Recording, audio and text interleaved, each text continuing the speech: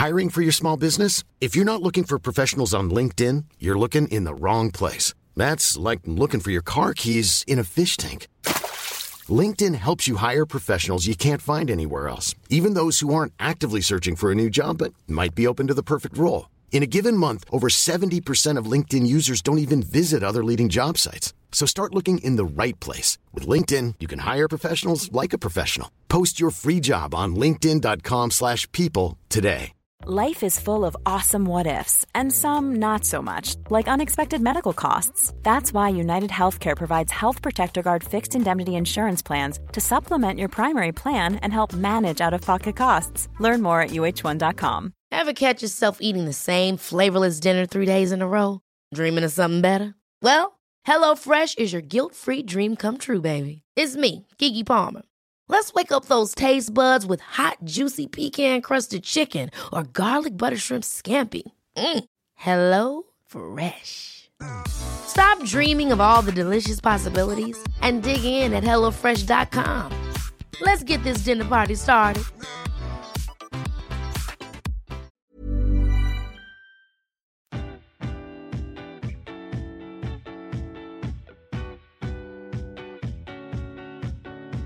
Welcome to Cheaper Than Therapy, a podcast that journeys into conversations with the intention of demystifying, destigmatizing, and desensitizing what really gets talked about behind the closed doors of the therapy room.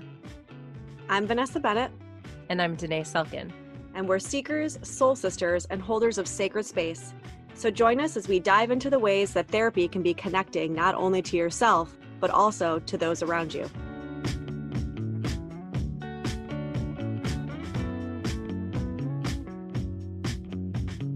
Hey guys, welcome back to Cheaper Than Therapy. We are so excited to bring today's episode to you. This is a very dear friend of mine, Lauren Weisman, who is the founder of Mama Method. And we'll get into what she does with Mama Method, the way she supports mothers, during their pregnancy journey, postpartum. But, I feel like my friend Lauren is someone who is so wise that I have always sort of gone to for sage advice for as long as I've known her. But as much as I thought as soon as V and I decided to do a podcast that I wanted her to be on, I especially wanted to talk to her after you had a baby, Vanessa. I knew the two of you would just love each other. I knew that you would connect so much, and I knew that she would have some really useful input in terms of where you are in this motherhood journey that you're on. Yeah, and I can't help but feel like a little bit that this episode was not only an amazing interview of an amazing woman and all the things she's doing, but then I kind of felt like it was a little bit of a coaching session for myself, because I found myself bringing up some stuff and kind of she was really able to, I think so much of what we do in therapy, right, which is like normalize and help people realize that what they're going through is not, crazy, and that there's wisdom in it and there's lessons to be learned and all the things that we help guide our clients in. I think that even just in this quick interview, Lauren was able to help me do. So being her able to do that with me, I can only imagine the work that she's able to do with other mothers. And so, if you're listening to this episode, prepare that it'll be a little bit of me talking, probably more than Danae, for reasons obviously that Danae just said. But I think that she will give a lot of you guys some good sage wisdom. Yeah. And, what's interesting, and I think you brought up in the interview, is that, yes, this is about sort of transitional spaces of becoming a mother. But I think, similar to what you wrote about in your master's thesis, these are like these processes of initiation, right? And that is what motherhood ultimately is. And so I think whether or not you're a mother, being in these moments of like deep transition. And it's not, I think to your point, it's like, if you're listening, you don't have to be a mother the idea is that any of these huge life experiences, right? We talk about like trauma with a capital T or a lowercase t. I mean, any of these huge life transitions where we have to kind of cross a threshold and step into a new version of ourselves. And there's a lot of pain that's required in a threshold crossing because there's a lot of integration that goes into it. So I think that motherhood is just one of those. And the wisdom, I think, pertains to all threshold crossings. Absolutely. Yeah. All right, guys, enjoy.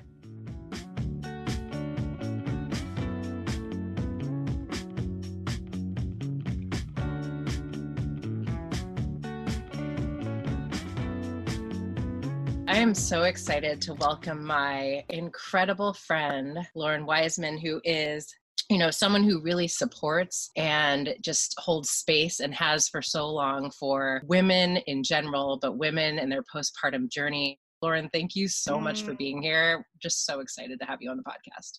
Cheaper Than Therapy, the idea was that we wanted to give a look behind the scenes, behind the therapy doors of what goes on in therapeutic sessions, right? And I feel like although you aren't a therapist, I always have felt like you speak with such the voice of a therapist. I'm so honored, and thank you for all of that. That was so meaningful to me. So thank you. Thank you. Love you dearly. So, as we're recording this, we are in the midst of social distancing because of COVID-19. And, we've talked about a lot about how this moment is really similar to the experience that new parents have in sort of that fourth trimester, right? Where you are sort of in a cocoon and you are not leaving home and you are in this like sacred space with you and your loved ones. And I've felt so much of like, this reminds me of right after I had a baby. And, you are a mama of two beautiful twins. And I feel like, for the last year, you've been a little bit in that space. And Vanessa more recently has embarked on that shift. So, what comes up for you as I say that? I'm just, or for her. Like for both. Vanessa, you go first. I want to hear your experience because it's all combined for you. So that to me is like having a whole other layer attached to this already really vulnerable time. I want to hear your perspective first. I was kind of already 2 or 3 weeks into my own version of quarantine before the quarantine started, right? So for an extrovert like me, it's actually a little challenging because I'm really stir crazy. Like it has helped me to kind of create that little bubble that is, I think, necessary in the beginning of having a newborn. And it's also helped me be really honest with myself that that beginning was really important. And I'm somebody who needs stimulation. I'm somebody who needs social contact. I'm somebody who needs to, be doing things like this or whatever it is. I know people who kind of went rogue and disappeared for like months. And I think that's beautiful and amazing, but it's also been really interesting to realize that that's not me. I mean, I knew beforehand, but now I really know that that's just not, how I am. But it's been, I think today spoke to it beautifully. I think I actually posted a meme yesterday about that specifically. Somebody posted a side by side of like new motherhood. And then it was like quarantine. And it was like every single thing on the left was the same on the right. And it was like, I have no support. I feel really alone, like all of these bullet points, and they were identical. And so when you said that today, I was like, yeah, I literally just posted that. It feels that way. I was just speaking to a therapist her specialty is postpartum work. And she said exactly the same, that this has been such an activating time for people who suffered from PPD and PPA, that now it's really kind of digging into those wounds. And I feel like for me, I don't know what my intentions were initially around moving into a postpartum phase. I think the twin dynamic, having two kids, is so much more overwhelming than I could have ever conceived of. So I tried not to have too many expectations, but I'll tell you that I feel like I've been in quarantine for a year, and we were slowly starting to emerge. And Danae knows we were planning on this birthday to honor them, and we're kind of superstitious. This is a little like Jewy of us, but or like a naming ceremony or anything for them. So this is kind of our moment to really celebrate them, and that their birthday is 15th. So this all kind of evolved right before that. And I felt like we were going to spread our wings, and then suddenly everything was clipped, and now we're back into that cocoon. So I also feel unbelievably privileged, and this is bringing so much to the forefront, right, around what's actually important. And we're all healthy. We're here. We have enough food. We are going to be okay. I'm in a loving relationship. Like, it's all perspective. And I'm trying to bring that back all the time to a space of gratitude. But yeah, this is really intense to be forced in this way. And the distancing, even this, right? Like how fun would it be to be able to be in the same space, to be able to obviously reach out and hug one another and touch one another, but the conversation shifts so much when you don't have the ability to be connective in that way, right? Like there are these devices in between us, and it's I think all of the interactions suffer. I think a good word that just came up for me when you were talking about it is amplify. Like it feels like all of the experiences that we have as new mothers, all of those emotions, all of those desires, the wanting to cocoon and then the wanting to emerge, all of these feelings to me feel like they've been amplified by what's going on. So regardless of kind of like in what space you are or what place along the journey you're at, I think wherever, I think it's been amplified. And I've heard that kind of echoed, even from, I have a couple of friends who are either just going into the hospital or have just left the hospital, like in the last week have had babies. And just, I can't even fathom, right? Talk about privilege. I got out like a week before this all happened, and just everything that they were experiencing and the amplification, right? The amplification of the nerves that we have going into childbirth and the anxiety and the, anticipatory anxiety with the unknown. And then that is amplified by all of this stuff, right? So amplification just really came to mind when we were talking about it. I have a client who's going in this week. Mm-hmm. Wow. Scary. Yeah. Horrible. That feels true. Husband can't be there. I feel like that feels true of this time period. You were talking about PPD, postpartum depression, PPA, postpartum anxiety. And I think in general, whatever we are experiencing emotionally, like it does feel amplified to me as I remember back that time, like post childbirth. Lauren, I'd love if you would talk a little bit about, like, first of all, how you started doing this work and how you kind of became inspired to do this work at a pretty young age when you founded Mama Method, that you became inspired to work with mamas in this way, and just like how, your journey around that has shifted since becoming a mother. Yeah. So Mama Method was kind of in the works well before I actually named the business and started kind of teaching in that way exclusively. But I studied to be an actor in school, in college, and really moved to Los Angeles to pursue that after I had lived in New York. And I felt like the colors of me that were really amplified in that space were just not the ones I wanted to be shining. It felt like I was really competitive with women and not my happiest self. And I wanted desperately to be in a space of support. And so I was 24 when I moved here, and I thought, what's the most supportive thing I could do? And I entered into a birth doula training. And that was really, I think, mostly, I would have never said this at the time, but I think that was really to heal that part of me. And I knew I had been teaching barre and yoga, and in my classes, I was always really drawn to pregnant women and new moms. And so that was also a part of this, being drawn to stepping into that birth doula training. But even during the process, I felt like it might not be the actual birth that I'm the most interested in. I want to bring people through this whole journey. I think I've always had these two lenses of interest: motherhood and what that kind of means to women and how that shifts women, and then movement.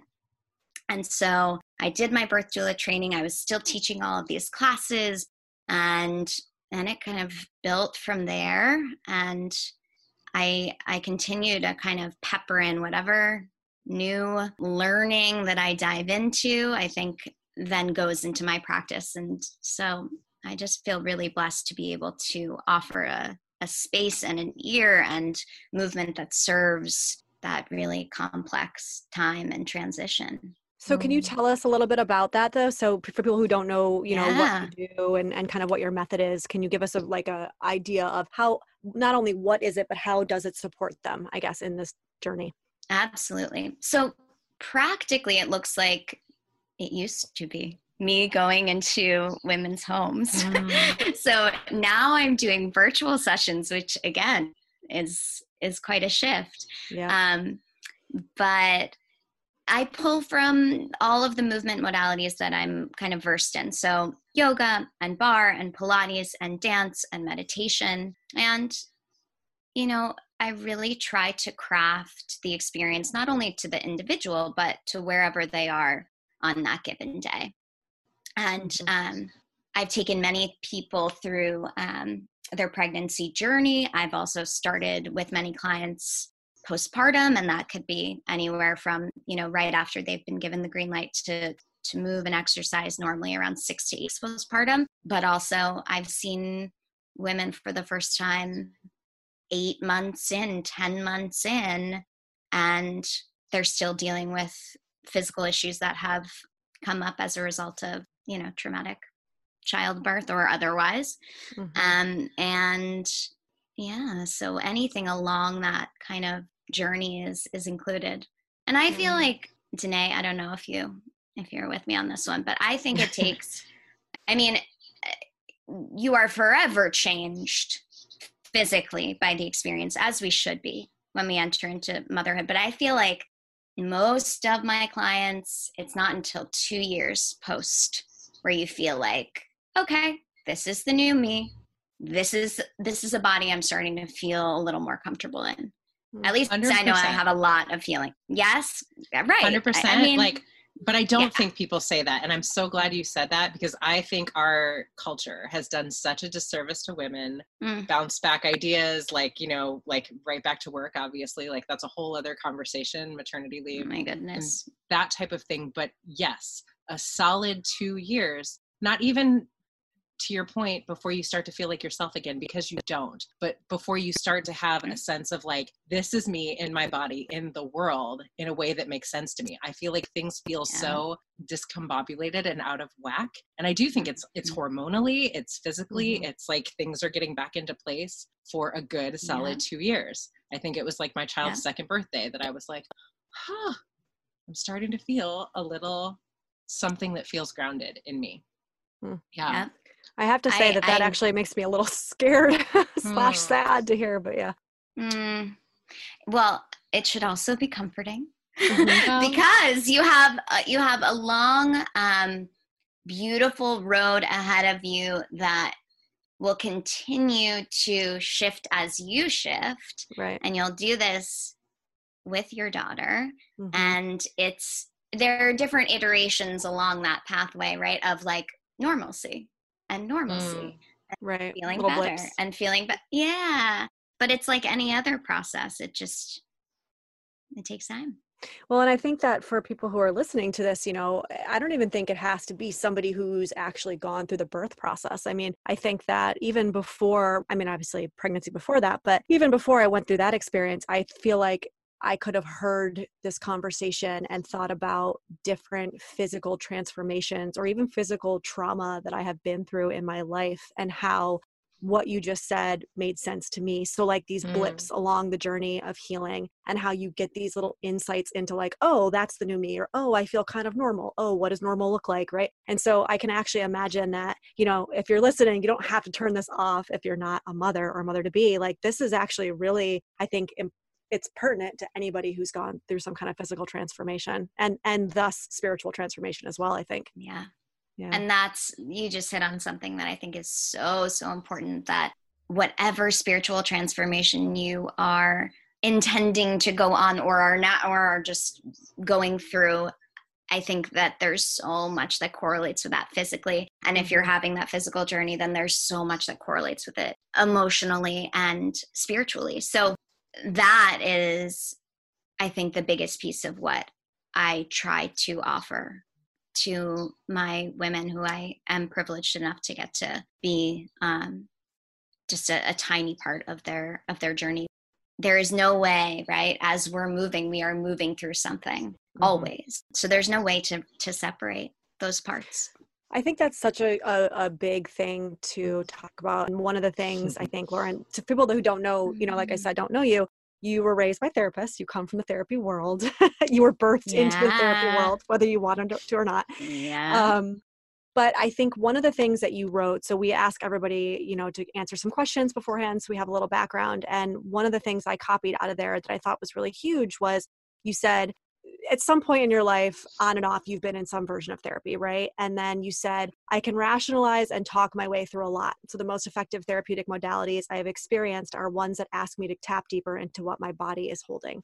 And so I think that this is actually a perfect segue into that topic, because when you just said, when you're on this journey, it's all encompassing, right? And again, I'm not even just talking about motherhood here, people. Like, I can say this when I had a really bad accident a couple years ago and I broke my jaw. It has to be all encompassing. And as talk therapists, which is what Danae and I do, remember, we also are yoga practitioners and teachers.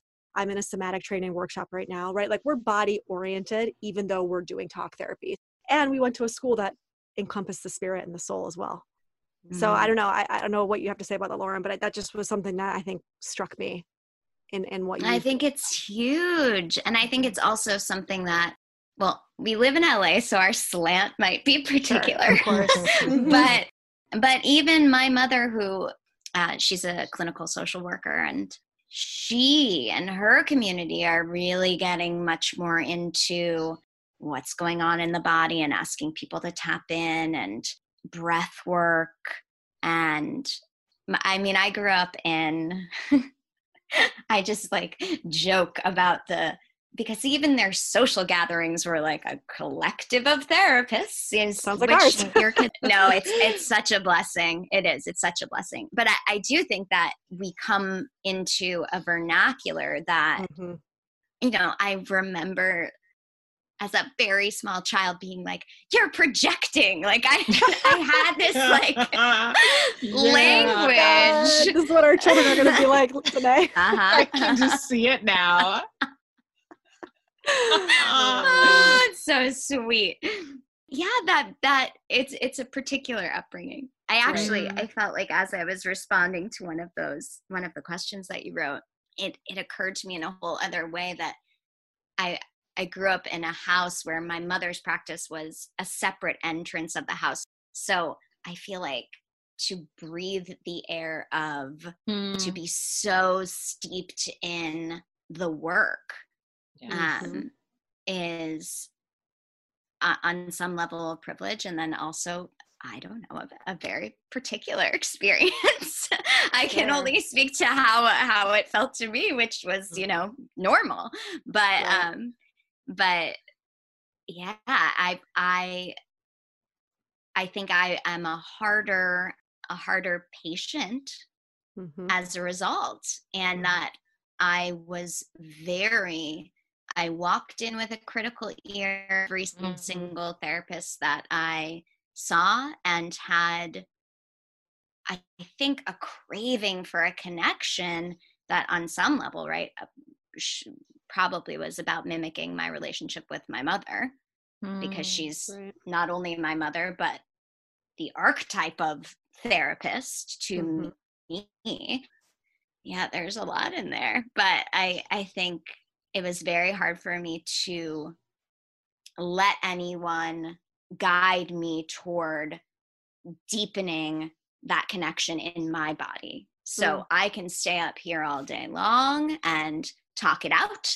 And if I had someone who had said to me, I'm putting my hand up, no one can see this, so I'll just say, you know, stop like talking. Exactly, take a breath. Yep. Notice, right? Like, whew, that would have really shifted.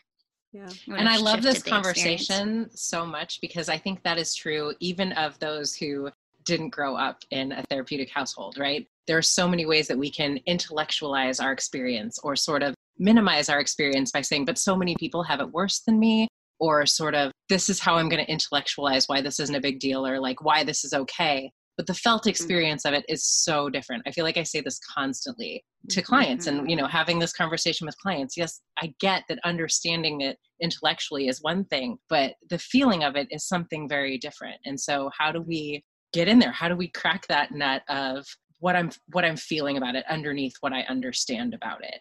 And you just tapped in on something that is so challenging as a woman going through her pregnancy or postpartum, because feeling it means something so different. And I talk about this all the time. Your gut is off, literally. And so to have a whole new middle is so dispositionally, it's just incredibly unsettling. So you said that, and I think you brought your hand down, right, Danae, to say like, to feel it is so different. And I was like, oh my gosh. And I used to have two people in there, and I'm still like navigating my way back into what that feeling is as a new human being, as a new mom. I think that's huge. The part that I was going to jump on was actually, I have actually said those words to two separate therapists in my life, like verbatim. I have said to them, I will easily and happily talk my way through a 50-minute session. I'm telling you right now, I know myself. I need you to stop me and say to me, okay, stop talking. What's going on? And I can promise you, I've seen 3 different therapists in my life, and only one of them has actually done that. And she was the most transformative.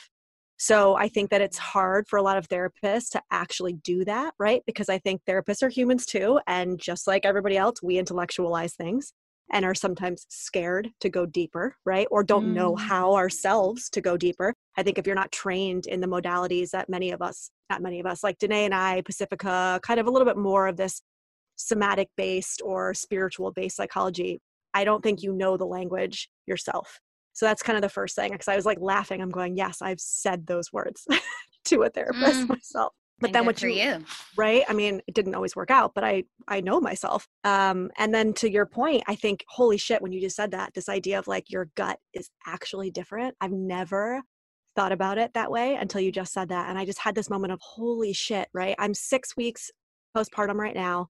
And I feel like I'm just, and this is like maybe a bold statement, I am just starting to be like, oh no, I know what she's telling me, or I know what I need to do in this moment. Like I know, right? And if you can't see me obviously out there, but like I'm going, I know like from my gut what it is I need to do in this moment.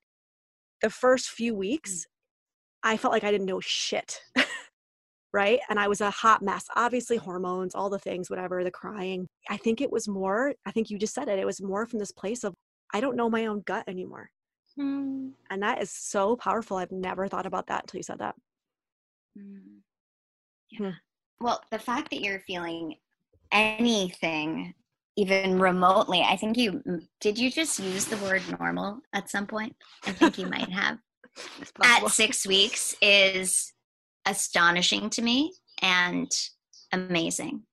And I'm so delighted to hear that. If you feel like you can tap in a little, of course. Yeah, but also right? So, and I'm also a control freak. So it's very possible that me telling you right now it's 6 weeks, what's normal, quote unquote, might just be my head telling me what's normal. So I'll You're muscling your way back to normal. Yep. Knowing me, yes, that's pretty much it. So I'll check back in a year and let you know if that was actually normal. Perfect. Anyway. Well, or it's that thing we're talking about where this is a part of a peak. Yeah. And beautiful. We have to, when we're in those moments, we have to ride them and enjoy them. I think that for me, the experience, again, I'm a year and almost a month in. And I have had those kind of crests of, okay, we're here. And then the moment you feel like you've mastered anything, it's going to change. You know, she's going to get you. You're like, oh, we got this rhythm down. And then it's different. Yeah. And that's one of the lessons in all of it that. Yeah. I mean, and in all of coming this, back.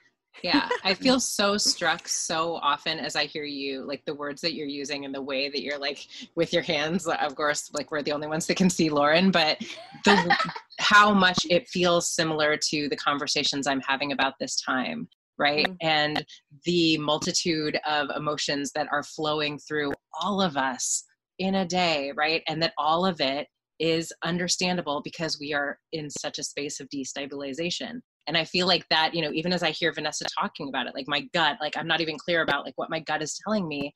That is what I feel like we are feeling on a collective level, right? Like what is true that I can feel grounded in right now?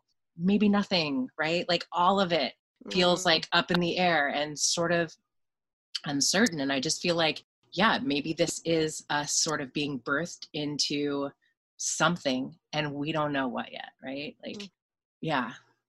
Mm. I appreciate that perspective.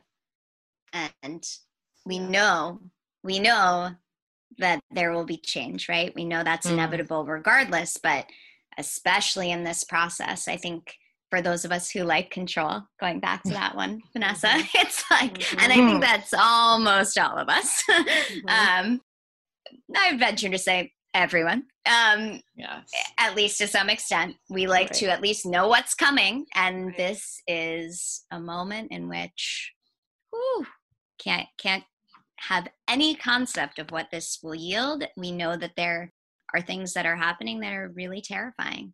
And it requires dissonance to just proceed normally, whatever that means to us, right? Because we can't constantly be absorbing. I've been talking about like media consumption a lot with dear friends lately. It's a really delicate balance right now, more so than ever. And it always was for me. I felt like, oh, how much time am I going to be on these, on Instagram and whatever it is that you do socially, right? That kind of like feeds that obsessive, addictive thing for all of us.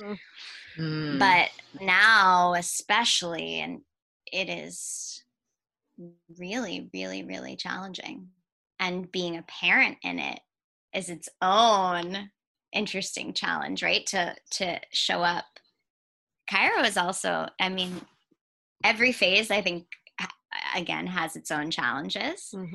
But stepping into a space where you are trying to hold so much joy and keep it light, at least in part, right? Not to falsify, but to just be there and be with these little joy monsters and like try to. I'm like, whose 3-year-old are you talking about?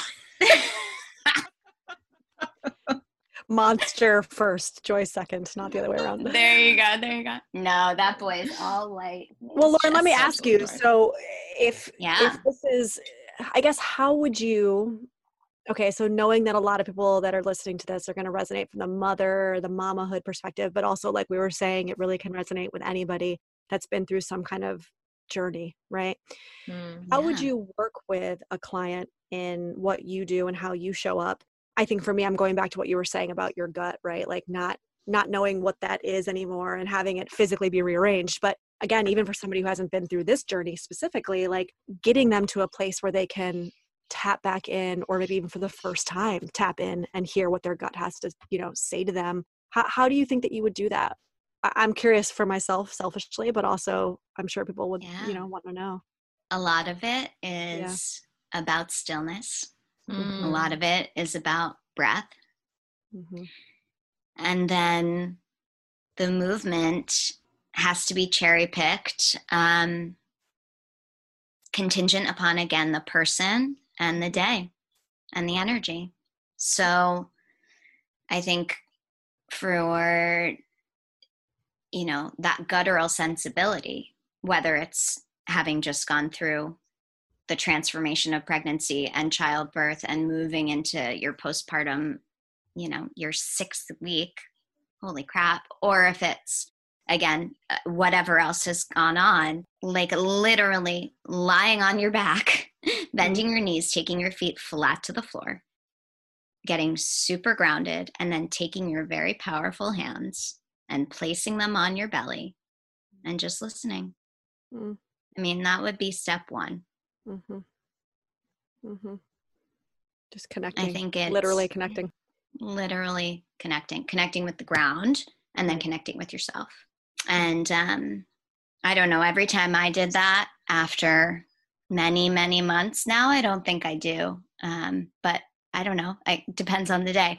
Every time I would hold my belly, and I had a C-section, I had Ruby, who was baby A, was breech. And there was a lot of loss in that whole birth process for me. I had really, as a birth doula, we could get into there. That's like a whole other. But I think that's kind of the case for so many of us. Your birth is never what you expect it to be.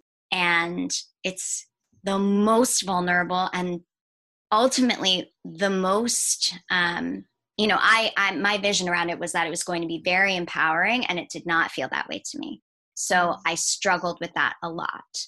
And every time, to bring it back, I touched my belly, I would just start hysterically crying. That was my gut, that there was a lot of sadness there and that there was loss there. I think now tears aren't conjured, but I still feel like we have work to do here. This is off. This isn't totally grounded. Yeah.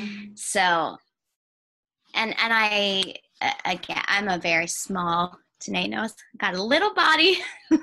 That was a lot of baby in there. And it's amazing that I could make it to 38 weeks.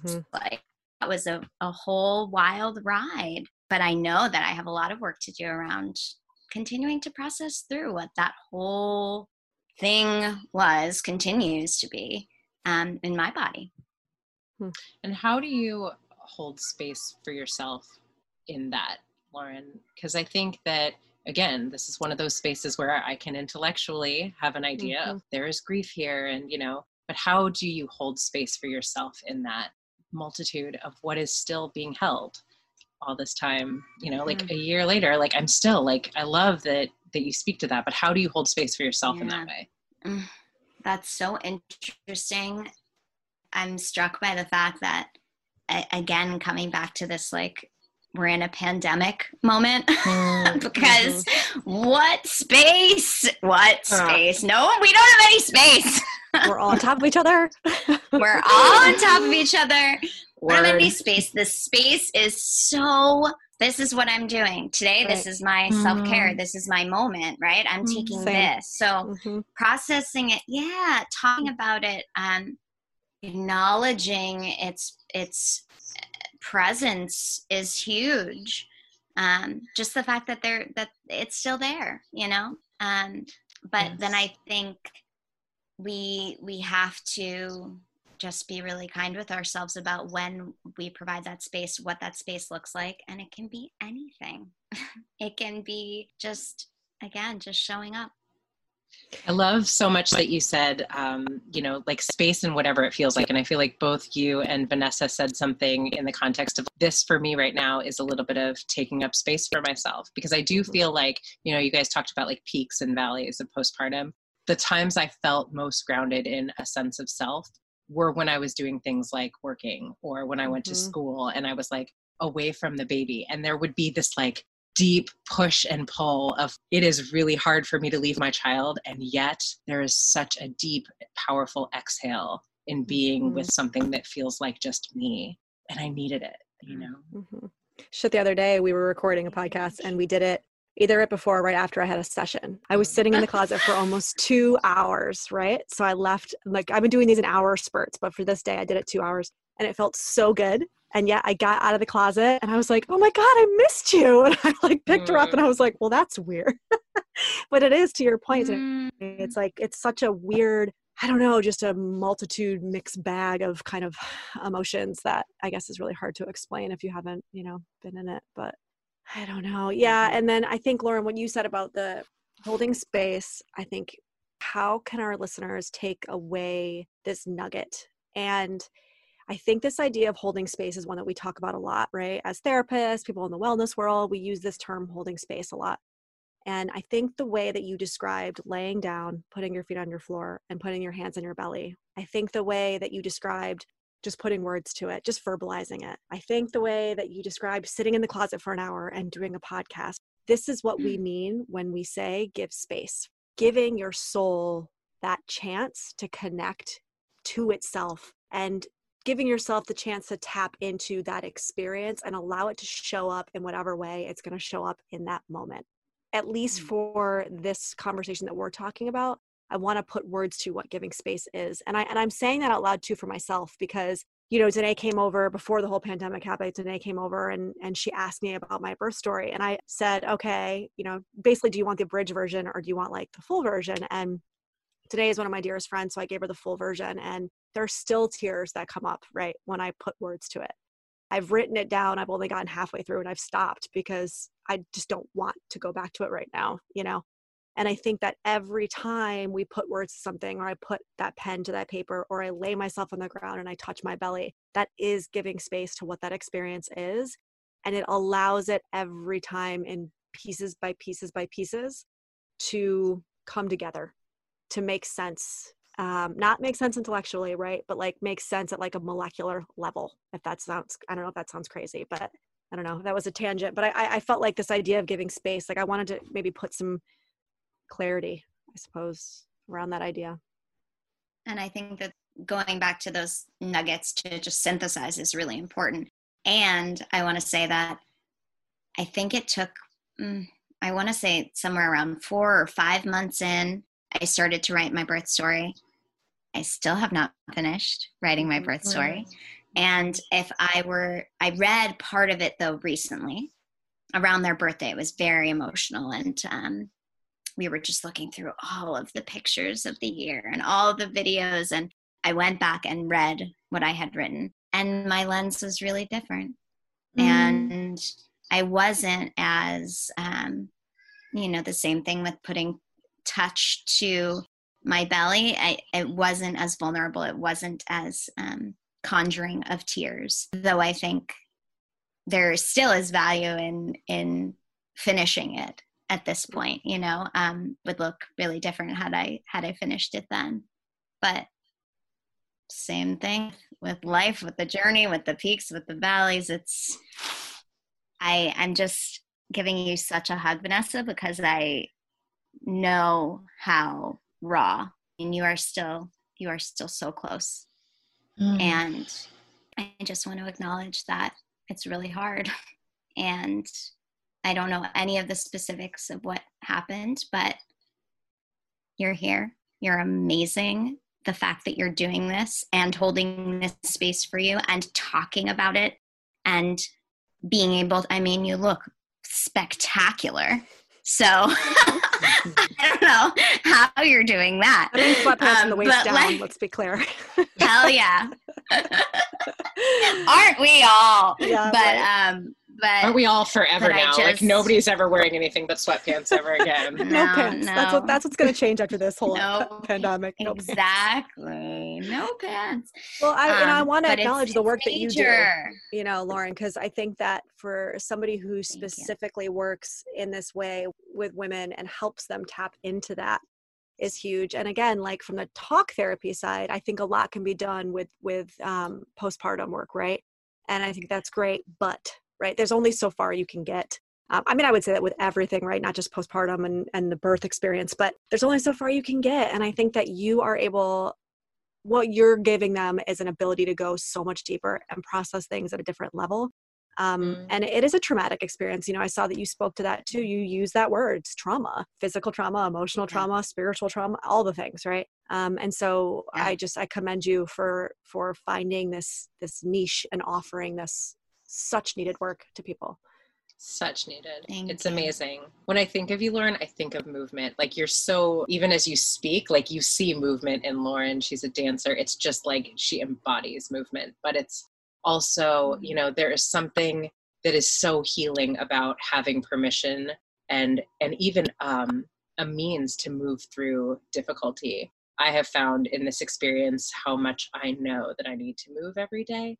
And that if I allow for it, the tears just start streaming, and there's just so much that I think we are all holding. And certainly in that experience of being postpartum, to give mothers access to a way to move and to be in that space of allowing breath to move through you. And, when I think of holding space, it's really allowing whatever needs to come up and out to do just that. And that is the work that you do. And it's such a gift to mothers. I wish everyone had access to Lauren Lauren, because, even the ability to talk to you and the way that you hold space is such a gift for women. That means so much to me. Thank you.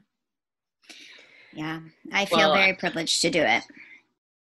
We joked a little bit about your upbringing, Lauren, but I'm curious to know, so when you came out here at 24 and you wanted to kind of give back, I'm always curious because Danae and I talk a lot about our journey and like becoming therapists.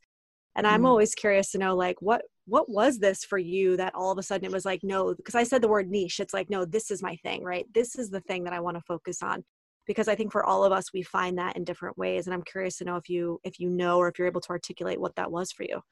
I thought you were about to tell her that I said eventually, Lauren, and I do feel like you are a therapist, in the way that you work with women, but I was like, oh, Lauren is a therapist. I thought you were about to call me out. She'll cross over to the dark side eventually.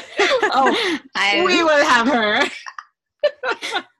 I feel like I feel like I grew up in this very very intellectual family, a very academically centered community, and I would love to get a formal degree and join the ranks at some point. And we'll see if that continues to, it's come up many times before. But my most recent workshop, of course, my most recent workshop was at Pacifica. I did a weekend with the United States Association of Body Psychotherapy, which is fascinating. I love the work they do. And, a lot of somatic experiencing stuff. And there were massage workshops and all sorts of Alexander technique, things that I had kind of studied in theater school. And then having them through this, therapeutic lens was lovely. But yes, I think I am honored to be called one of today. Someday. We'll see. We will see. But yes, I don't know. The niche, the steps don't necessarily make sense while you're going through them, right? But then you look back and I go, oh my gosh, in college I took feminism and fertility, and I asked my mother 1 million times about her birth story with me, and which was, by the way, unmedicated and vaginal, and she walked it out. And so of course that was a narrative that I held and something that I was really, again, steeped in and felt like needed to be something that I also experienced. But at 24, that was one of those really divisive kind of make a left turn moments. And even in the birth doula training, I knew Debbie Lavin was her name, the woman who ran the training. And she said something about, and you can't really hold that experience. You got to, go home and shower and get it off of you. And that's not your birth. And so you move on. And there was this sense of removal that I went oh, no. I'm never going to be able to do that. This birth doula thing is probably not for me. But again, charting this whole journey with someone sounds so remarkable and something that syncs up with this movement work that I've always been drawn to and always been doing. And so it just kind of came. Do you think that having the background and the experience that you have now, how did that affect your personal birth? I mean, I know that we kind of touched on it wasn't the way that you thought it was going to be and all the things, but, I guess going into my own birth experience and having the many, many years of meditation and mindfulness work and yogic work and practices and all these things, I thought I was going to be much more grounded than when push came to shove. I ended up being. All that to say, I was pretty fucking grounded considering it was a 5-6 day ordeal, but I will give myself that credit. But I think when push came to shove and I was on the table, right, for this kind of emergency C-section that ended up needing to happen, it was I was having an out-of-body experience, and all of the things that my teachers have told me over the years and trying to be in my body and breathing, it was I lost a lot of it. And I'm curious to know for you if you were able to, or what it was like for you with the knowledge you have in your birth experience. So I went in to the first appointment, my first ultrasound, and with Valentina today, Janae's OB and dear friend. Shout out to Valentina. Well, we all have this connection. We all had the same OB. Well, so I felt like I had spent years deciding that this was going to be the way I was going to go with Valentina. And the first appointment happens and there are 2 sacs and there are 2 heartbeats and we are having twins. And she goes, and I am not going to be your doctor. So immediately I was catapulted into a high-risk pregnancy and needed an MFN, maternal fetal medicine. And so everything that kind of happens at some point in your parenting journey around realizing that you are not in control. We'll go back to that piece of control that we talked about initially, right? That happened for me, appointment 1.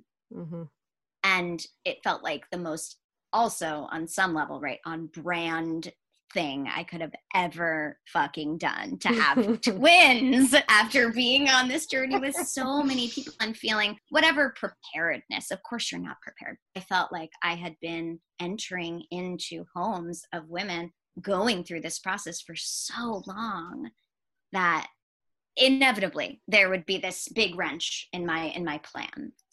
I'm putting up quotes for that. So as the journey progressed, I think it was like 28 weeks and then 32, we're noticing that Ruby was again baby A, which means that she was on the bottom and she was breached the entire time.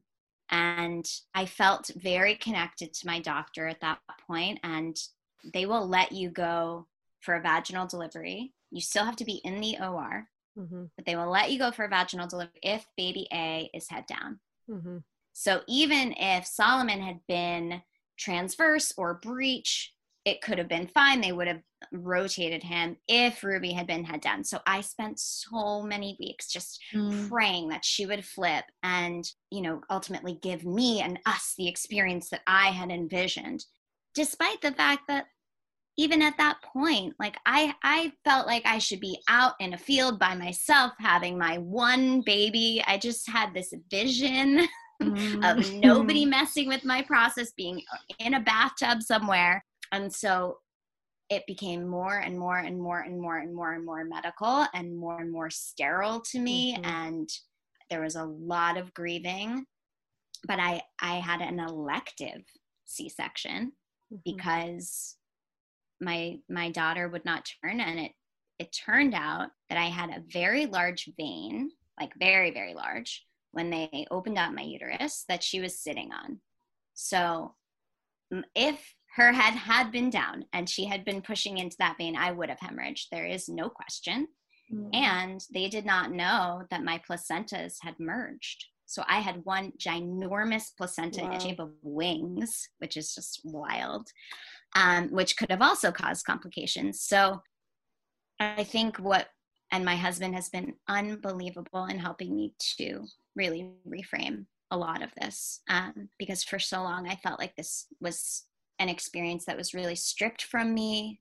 I didn't get to have the thing I had envisioned, and that has really allowed us to reframe in the context of Ruby kind of protecting us and being our, little angel, and knowing that this is the way that she needed to enter the world, that her brother needed to enter the world, that I needed to enter into motherhood. And I wanted a lot of different things to happen in that birth. I had 2 different doulas who were a huge part of making this energy that I felt like I could, again, control, at least in the room. And it was not the experience I expected on that day at all. And it felt, again, very sterile, very clinical.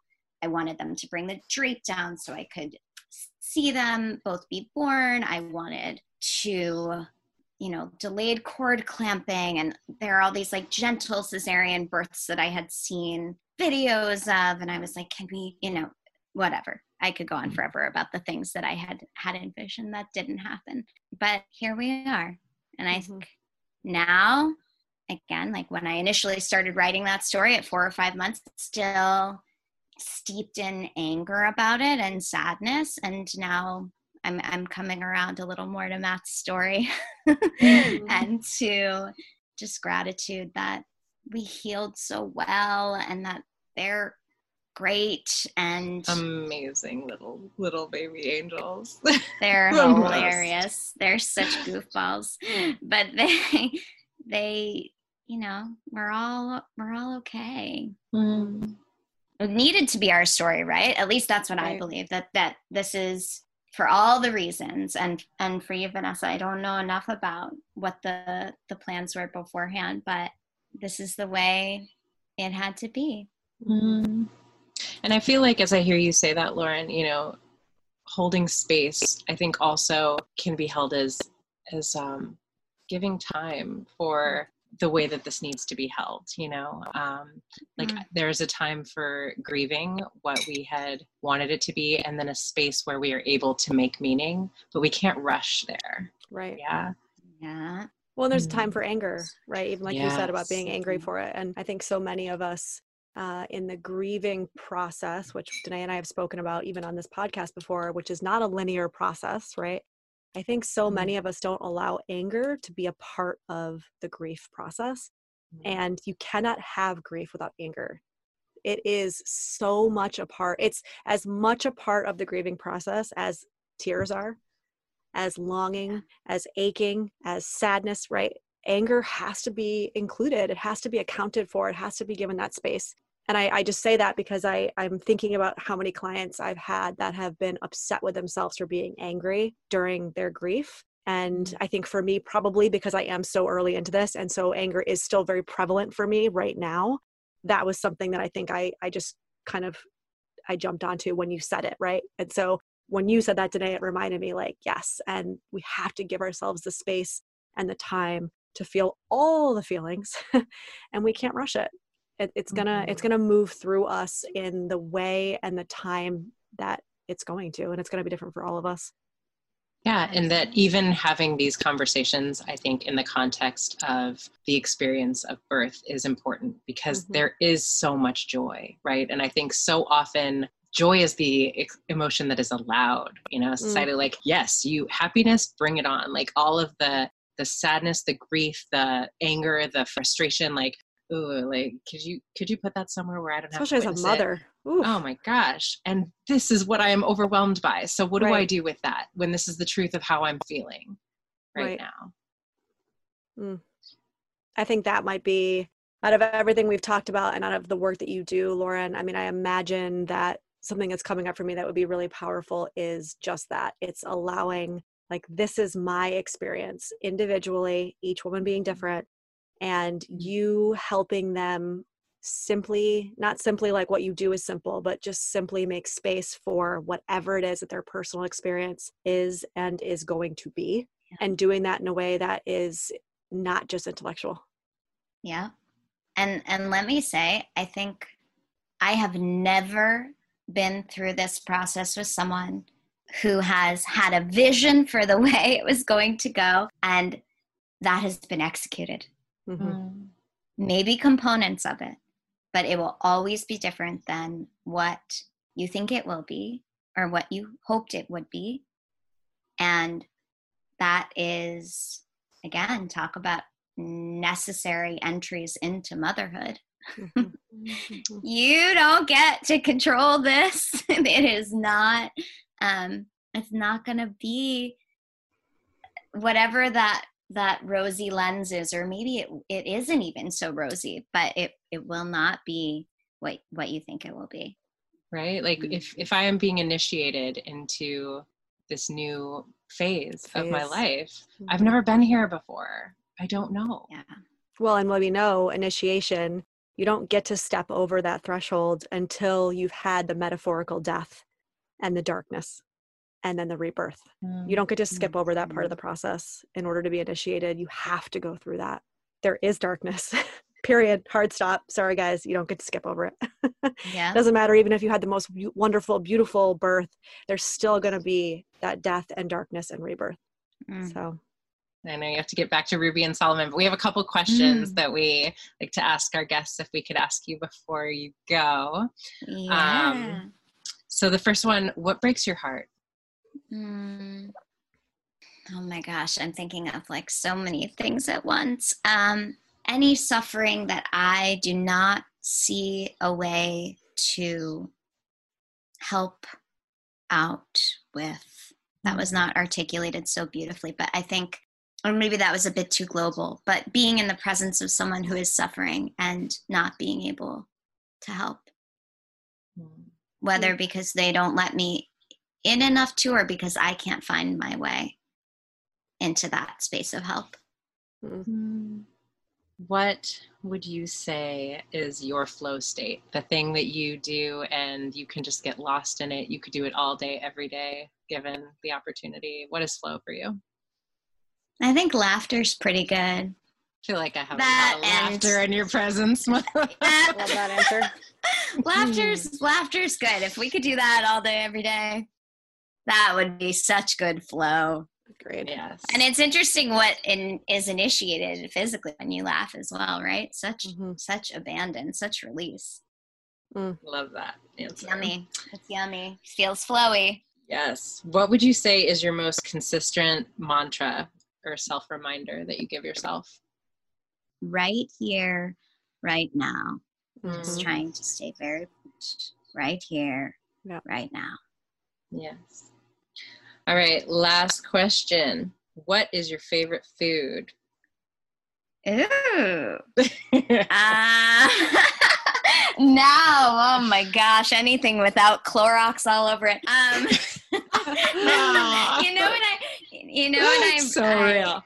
It's so real. I have to do maybe 3. Okay. I'll do 3. My girl. We have a lot of healthy eaters on the show. That's right. Yikes. Seriously, this is not. Well, sushi is just love it, and haven't had it in far too long. So that's one. Pizza is just like my comfort.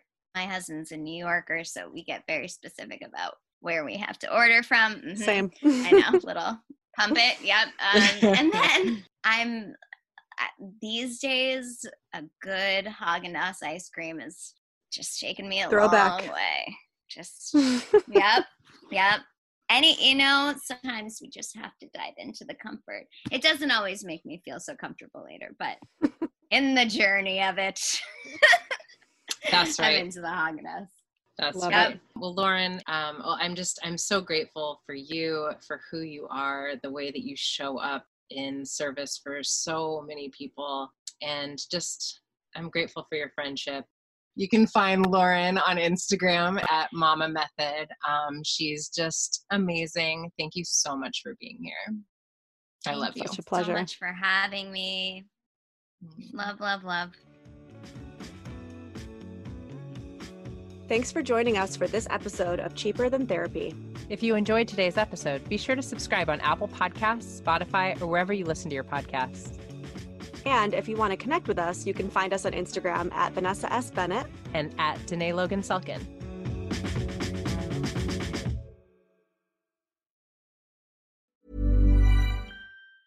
Hey, it's Danny Pellegrino from Everything Iconic. Ready to upgrade your style game without blowing your budget? Check out Quince. They've got all the good stuff, shirts and polos, activewear, and fine leather goods, all at 50 to 80% less than other high-end brands. And the best part? They're all about safe, ethical, and responsible manufacturing. Get that luxury vibe without the luxury price tag. Hit up quince.com/upgrade for free shipping and 365-day returns on your next order. That's quince.com/upgrade. Hold up. What was that? Boring. No flavor. That was as bad as those leftovers you ate all week. Keke Palmer here, and it's time to say hello to something fresh and guilt-free. Hello Fresh. Jazz up dinner with pecan-crusted chicken or garlic butter shrimp scampi. Now that's music to my mouth. Hello Fresh. Let's get this dinner party started. Discover all the delicious possibilities at hellofresh.com. Mom deserves better than a drugstore card. This Mother's Day, surprise her with a truly special personalized card from Moonpig. Add your favorite photos, a heartfelt message, and we'll even mail it for you the same day, all for just $5. From mom to grandma, we have something to celebrate every mom in your life. Every mom deserves a Moonpig card. Get 50% off your first card at moonpig.com. Moonpig.com